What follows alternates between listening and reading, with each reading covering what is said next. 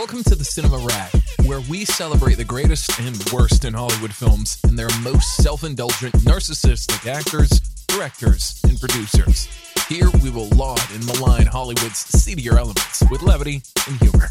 They love cinema as much as anyone does, and they've been talking about it for over 30 years. Time to get trashy. Here's Gregory and May. Hello everybody, this is Gregory and welcome back to another episode of the Cinema Rag.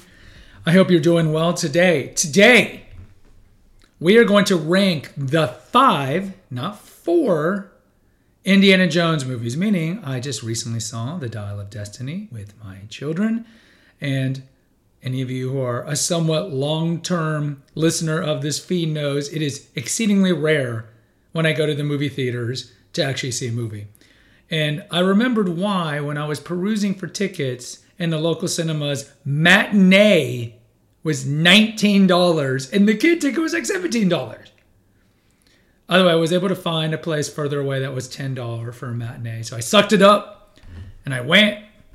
And I think 90% of the movies I've seen since 2015 in the theaters were with my children. I saw the 3 Star Wars with them. I saw a couple of the girl movies with my daughter. And so I took all the kids to see Dial of Destiny.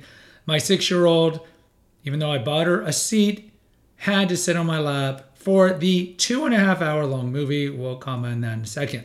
Now, we're going to rank these from my least favorite to most favorite. There will be spoilers when I get to Dial of Destiny. So when we get there, if you haven't seen it, speed up, fast forward, because it's not going to be the worst and it's not going to be the best. So definitely fast forward past that and you can listen to it at another time. Check out the rankings I did of the Star Wars movies. I did that back in January of 2023. And I threw in Solo and I also threw in Rogue One. All right, Indiana Jones. I was 7 years old when Raiders came out. This movie was highly formative for me. All of Harrison Ford's work is highly formative. We did a Liam Neeson versus Harrison Ford episode. May and I did. I think it's going to come out after this comes out. It's hard to pair up Harrison Ford with somebody because Ford can do action. So can Liam Neeson to a certain extent with Phantom Menace and with the Taken movies. But it's really hard to pair him up because he has such a wide variety of skills.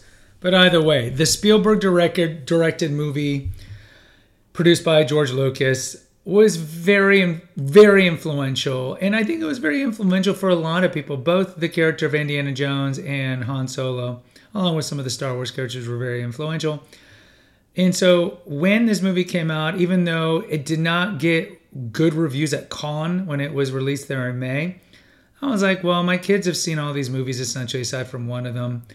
Let's take them. Okay, so we're going to go from worst to favorite. Number 5, Crystal Skulls. Now, this is not shocking. South Park, of course, did a famous episode about the kids going to see Crystal Skulls, and I think they end up blind afterwards. They're so traumatized. I rewatched this. Now, if you have, I think they're all on Disney, right? Because they're owned by Disney now. Go check this movie out before you see Dial of Destiny, because it is important because there is some continuity. Upon revisiting Crystal Skulls, and I'd only seen it since it came out, so I haven't seen it in the last 14 years, it is not as bad as we remember it to be. The opening sequence is pretty good. The scene at the atomic bomb demolition is pretty good. And the scene, I think, in the river with the killer ant is pretty good. But yes, the movie is lacking. Cate Blanchett, I think, does an admirable job as the communist bad girl in this. And yeah, her accent's maybe a little off, but she's dedicated to the role. And I think this is not the problem with the movie. The problem with the movie is the stupid killer monkeys. And of course, the last, not the coda part where Indy and Marion get married, but the end with the aliens and all that was just so ridiculously stupid. And there's other issues with the movie. There's parts of the movies you could skip. I think the problem with the movie is the writing wasn't good. The directing wasn't good. You know, I love Spielberg, but the directing wasn't good. And then they just didn't really flesh out the character of Mutt that well, played by Shia LaBeouf. And you could see it played out because people rebelled against his character. And I don't know if it's necessarily Shia LaBeouf's fault. He's coming off of Transformers and he's not in his more mature period yet. and I think he's a good actor. So I think some of it is that he's not good in it, but the role isn't really well thought out. And I think that poses a problem. I think bringing Marion back, Karen Allen, I think was great. And the chemistry between the three of them is great. And overall, if you take out certain key scenes, the movie is not that bad. It's not that bad. And I do kind of like having the movie take place in the 50s and having the communists instead of the Nazis the bad guy. That being said, it is the worst movie. Number 4. This might be a shocker. I'm going Temple of Doom. Couple of reasons. Number 1. Spielberg has admitted that this movie is dark. And he talked about how he was going through a divorce with Amy Irving, who was a beautiful actress when she was younger.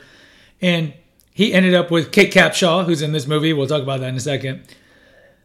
And the movie has problems.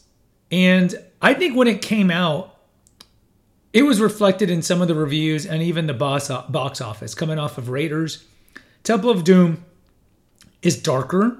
I don't think anyone can deny it, especially in 1984 when you're dealing with the topics of child slavery and human sacrifice. You saw in the later movies, Spielberg and Lucas didn't make the mistake, and Mangold, because Mangold did direct this last movie, didn't make the mistake of going back to those two tropes. So what do I like about Temple of Doom? I think Temple of Doom does have some great set pieces, like the piece on the bridge at the end, I think is pretty iconic. Indiana Jones. And the opening sequence is okay when they're jumping out of the plane. I think that's fine. But a lot of the middle part of the movie is not the best. And what do I have problems with Indiana Jones and the Temple of Doom? 1, Kate Capshaw's character, the lady interest, I think her name's Charlie in the movie, if I'm not mistaken, is annoying. Her voice is annoying. Her crying, her screaming is annoying. I don't find there to be any chemistry. This is one of those, to me, casting couch things. Spielberg's like, I don't know if they were already dating or married in 1983 when this was done, but it was kind of like, yeah, you're not that good of an actress. I'll put you in this because I have a crush on you. I want to marry you. Or maybe they were already married and he's like, okay, I got to put you in here. But she's not good in this movie and she takes away from the movie. And you can see Kate Capshaw's career played out later. Let's take a break. You know about some of the other feeds here at the Eclectico Gregorio. The oldest one we have is The Awakened Man, which mostly deals with holistic health, medical cover-ups, ways to biohack your life to ensure longer longevity, medical conspiracies, and naturopathic stuff. We also have, and that there's probably about 400, 500 episodes over there. We started that one back in 2016, I believe. We also have the Female Holistic Health Apothecary, which originally started as an essential oils feed. And there's about 100 episodes on essential oils, particular essential oils like rose and lavender and sandalwood and so forth. And then later I morphed it into more topics that are regarded for female health, female specific. We've had that feed also since 2016.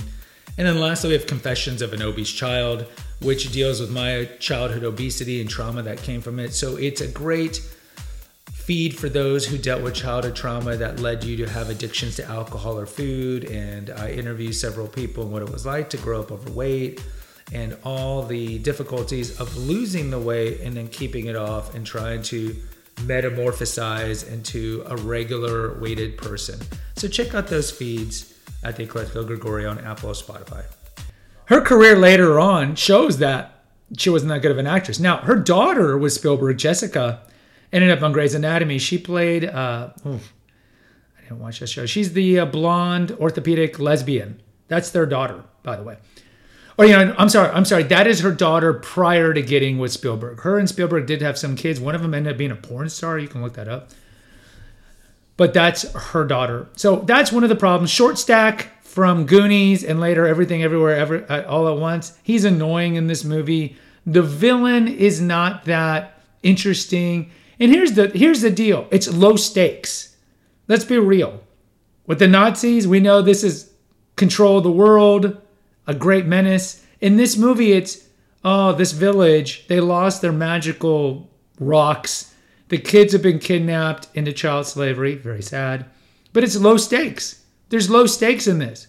This doesn't affect the world, really. It's Indy going, getting the stones back, freeing the kids. Okay, that's great. Good story. But compared to Nazis, this is low stakes and therefore boring. Also, you take it out of Europe.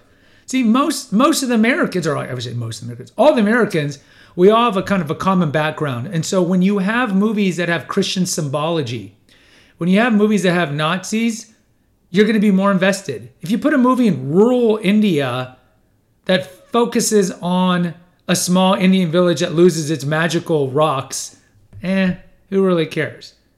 So you throw that in, you throw in the darker themes, you throw in Capshaw and Short Stack not being that interesting. It's the fourth best movie. Number 3, Dial of Destiny. Now, this might have some recency bias, but I think I'm going to hold it up as number 3. So, non-spoilers first. This movie takes place in 1969. Indy is retiring. He's no longer teaching at Yale. He's teaching at some school, I think Hunter College in New York City. He's got kids that are in the radical 60s completely checked out of his class. He's burnt out. Marion, who he married at the end of Crystal Skulls, they separated. And his goddaughter appears, played by Phoebe Waller-Bridge, who is iconic from Fleabag. Fleabag is a great show if you watch it. It's on Amazon Prime. I remember watching that right when it came out. I'm like, this girl's going to be a star. And she's very winning in this movie as her goddaughter. Okay, so essentially the item that they're looking for is the Dial of Destiny created by Archimedes in the 3rd century BC. And the Nazis are looking for it at the beginning of the movie. So now I'm going to talk about the plot. So if you don't want to know about the plot, stop listening here. So the movie starts in the end of World War II, 1945. Mads Mikkelsen, who's a great villain. He's the villain from Casino Royale, among other things. He is a young Nazi scientist, and he has the half of the Dial of Destiny, Archimedes' Dial of Destiny. He believes it can create fissures in time. In other words, it's a time machine. So at the beginning of the movie, he and Indy battle, and it's a great opening sequence because they've done de-aging technology. So it's Indiana Jones. He kind of looks a little older than, I guess it'd be Last Crusade, because The Last Crusade takes place after Raiders. So I think that's in 1939. This is 1945. So he looks a little older, but the thing that gives it away is Harrison Ford's voice in this, even when they're de-aging him, is more curmudgeon-y and graspier. So you could tell it's like 80-year-old Harrison Ford's voice, even though he looks like he's 40. And it's great. The opening sequence is great. They're on this train. They're running through. It's kind of like Last Crusade's opening when they're on a train. And there's throwbacks to that. Either way, what happens is the Dial of Destiny is needed. And Indy's goddaughter, played by Phoebe Waller-Bridge, is in this movie. And she is interested in getting it. And eventually what it is she at the beginning is a black market trader of relics. So Indiana Jones thinks that she's earnestly looking for the Dial of Destiny, and then he finds out later she just wants to sell it on the black market, doesn't care. But eventually, of course, she ends up being a good girl. She has a sidekick by the name of Teddy, played by I don't know what his ethnicity is. Somewhere Asian, maybe South Asian, maybe Indian. He's like 15, 16 years old. So they don't make the mistake of Short Stack, but they give her a sidekick. And the three of them essentially are looking either for the other half of the Dial of Destiny or the map that's going to lead them to the Dial of Destiny, which takes them to some great settings. They're in Tangiers, which I've been to back in 1995.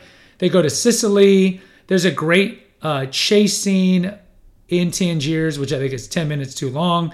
And there's a great deep sea diving scene that has Antonio Banderas in it. And it's essentially like the other movies where the bad guys are always one step ahead, but they always catch up. And so here's the spoiler. So in the movie, Butch, played by Shia LaBeouf, is dead. He dies in the Vietnam War. They mention it. And so what happens is he joined the war to spite Indy. Indy mentions this to Helena. And because of the death, it breaks up Marion and Indy, and they're separated at the beginning of the movie, and actually Marion's getting a divorce from Indy. So why did they do this? Well, I think Shia LaBeouf's character, Butch, was not popular in Crystal Skulls. They didn't want to bring him back. And I mean, look, the timeline doesn't work because Butch probably would have been, since he was in 1957, maybe in college, because he talks about dropping out, he would have been 30 years old, volunteering for Vietnam. Not a lot of 30-year-olds. who were college educated would have done this, but they had to find a way to get rid of him. So he dies. So the movie kind of deals with Indiana Jones when it's in 1969 when they're looking for the Dial of Destiny with Mads Mikkelsen as the older Nazi scientist. Has a lot of wistfulness in it, a lot of aging tropes, a lot of the world's passing you by kind of things. The other thing is, if you delve into conspiracy theories, there's a lot of beliefs that the Nazis, of course, went underground, and Mads Mikkelsen character, because of Operation Paperclip, ends up at the University of Alabama, or I think they call it Alabama University, not to besmirch Crimson Tide, and he is the scientist who helped us get to the moon. This is not that far of a ripoff of Werner von Braun, who was a Nazi scientist who we brought over in Operation Paperclip. You can look this up. It was a CIA operation to bring Nazi scientists to America so the Soviets would get them. And he helped develop the rockets that got us to space. He worked for NASA. So in 1969, essentially Mads Mikkelsen character is keeping alive the Nazis who have gone underground. And his goal is to get the Dial of Destiny to go back in time to 1939 to kill Hitler so he can become the Fuhrer, because he believes that Hitler ruined the war. It was because of Hitler that the Germans lost the war, the Nazis lost the war. So there were a series of machinations, some of which are a little too long because this movie is 2.5 hours long. Eventually, he gets the dial. He shoots Indiana Jones. Indiana's bleeding, gets shot in the upper chest, like around the clavicle. Somehow he doesn't die, and of course he's shot, and for the last 30 minutes of the movie, he's alive. They throw him on a plane. They move the Dial of Destiny. He wants to go back to 1939. Indy tells him it's not going to work because he didn't account for continental drift. They end up in 213 BC. Now, this is the third act of the movie, which is like, okay. So they end up in the exact same town, Syracuse, Sicily, where Archimedes is when the town is under siege by the Romans. And so this is one of those kind of just defies belief, credulity. So, of course, they have to do this because Indiana Jones needs to meet Archimedes, who created the Dial of Destiny, and Helena's with them. Teddy, who's this 13-year-old, learns how to fly a plane and flies the plane through the black hole that gets him to 213 BC. Again, you have to defy credulity to believe this.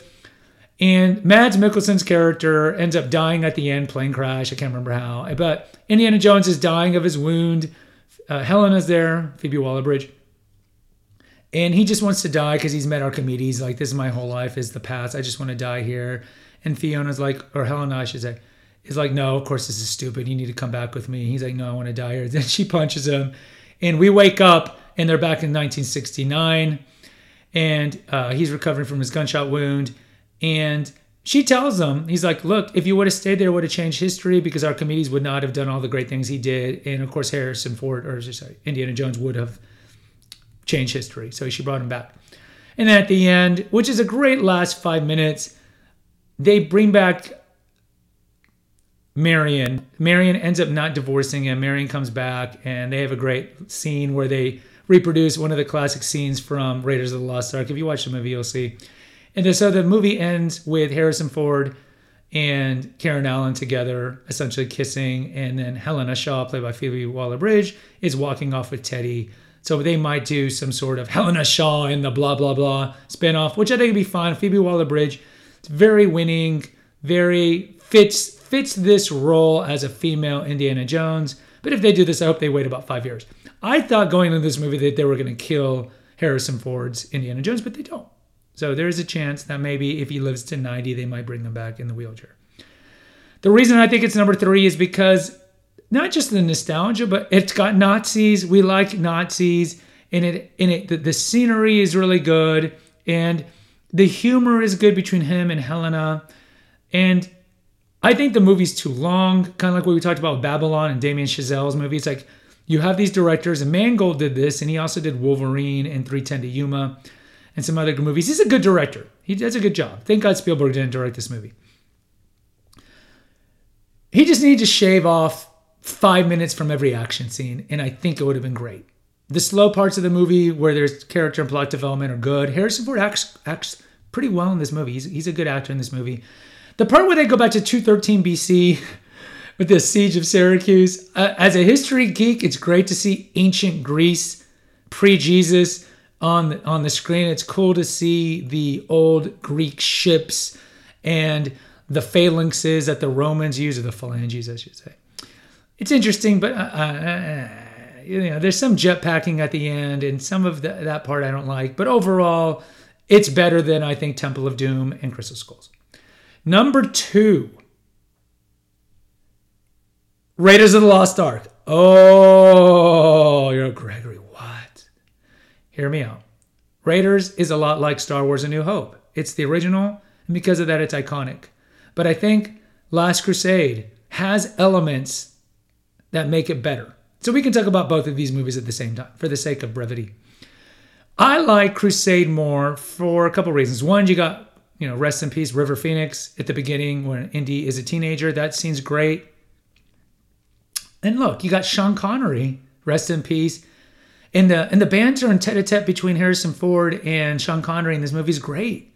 And this movie has the most humor. So if you look at something that's analogous, Return of the Jedi and Empire. Empire's got humor. Star Wars: A New Hope has got humor. Return of the Jedi has no humor. There's no tension between Luke and Leia by the time we get to Return of the Jedi. And that's what makes Jedi kind of boring in that regard. So Last Crusade has the humor. It has an exceedingly beautiful Alison Moody, the Australian actress. Talk about age issues. Alison Moody, who plays the Nazi scientist, what's her name? Heidi? I don't know. They gave her some German. Elsa. Right, Elsa. She's 21 in this movie. She sleeps with Harrison Ford, who's 40. See, this movie was done in 89. He would have been 88. Yeah, he's like 38, 39 in this movie. And she sleeps with Sean Connery. So age issues, but she's beautiful in this. You got the Nazis. You got the Holy Grail. You got the scene at the end where he's got to go through the obstacle course. I just think it's a better movie. You got the blimp. You just got the humor. You got Hitler signing the book, thinking that they want his autograph. I just think it's a better movie. It's got Venice in it. Come on, any movie with Venice can't go wrong. Now, because of these, what makes Raiders worse than Last Crusade? Well, this is 1A and 1B. Let's be real. There's a drop-off between Raiders and Dial of Destiny. Raiders is great. I think directorially, it is better directed than Last Crusade. I mean, think of the scenes in Raiders, like when Indy goes to Nepal to see Marion, and he opens the door, right, in the wind, and all the scenes around the end, of course, when they open the Ark of the Covenant, and when he's fighting around the plane, and when he finds the map room where he puts the stick in and he sees the light. It is so beautifully directed. But I think what the movie lacks is the movie lags in certain parts, especially in the third act, when they go to the underwater, or the base that's in the island.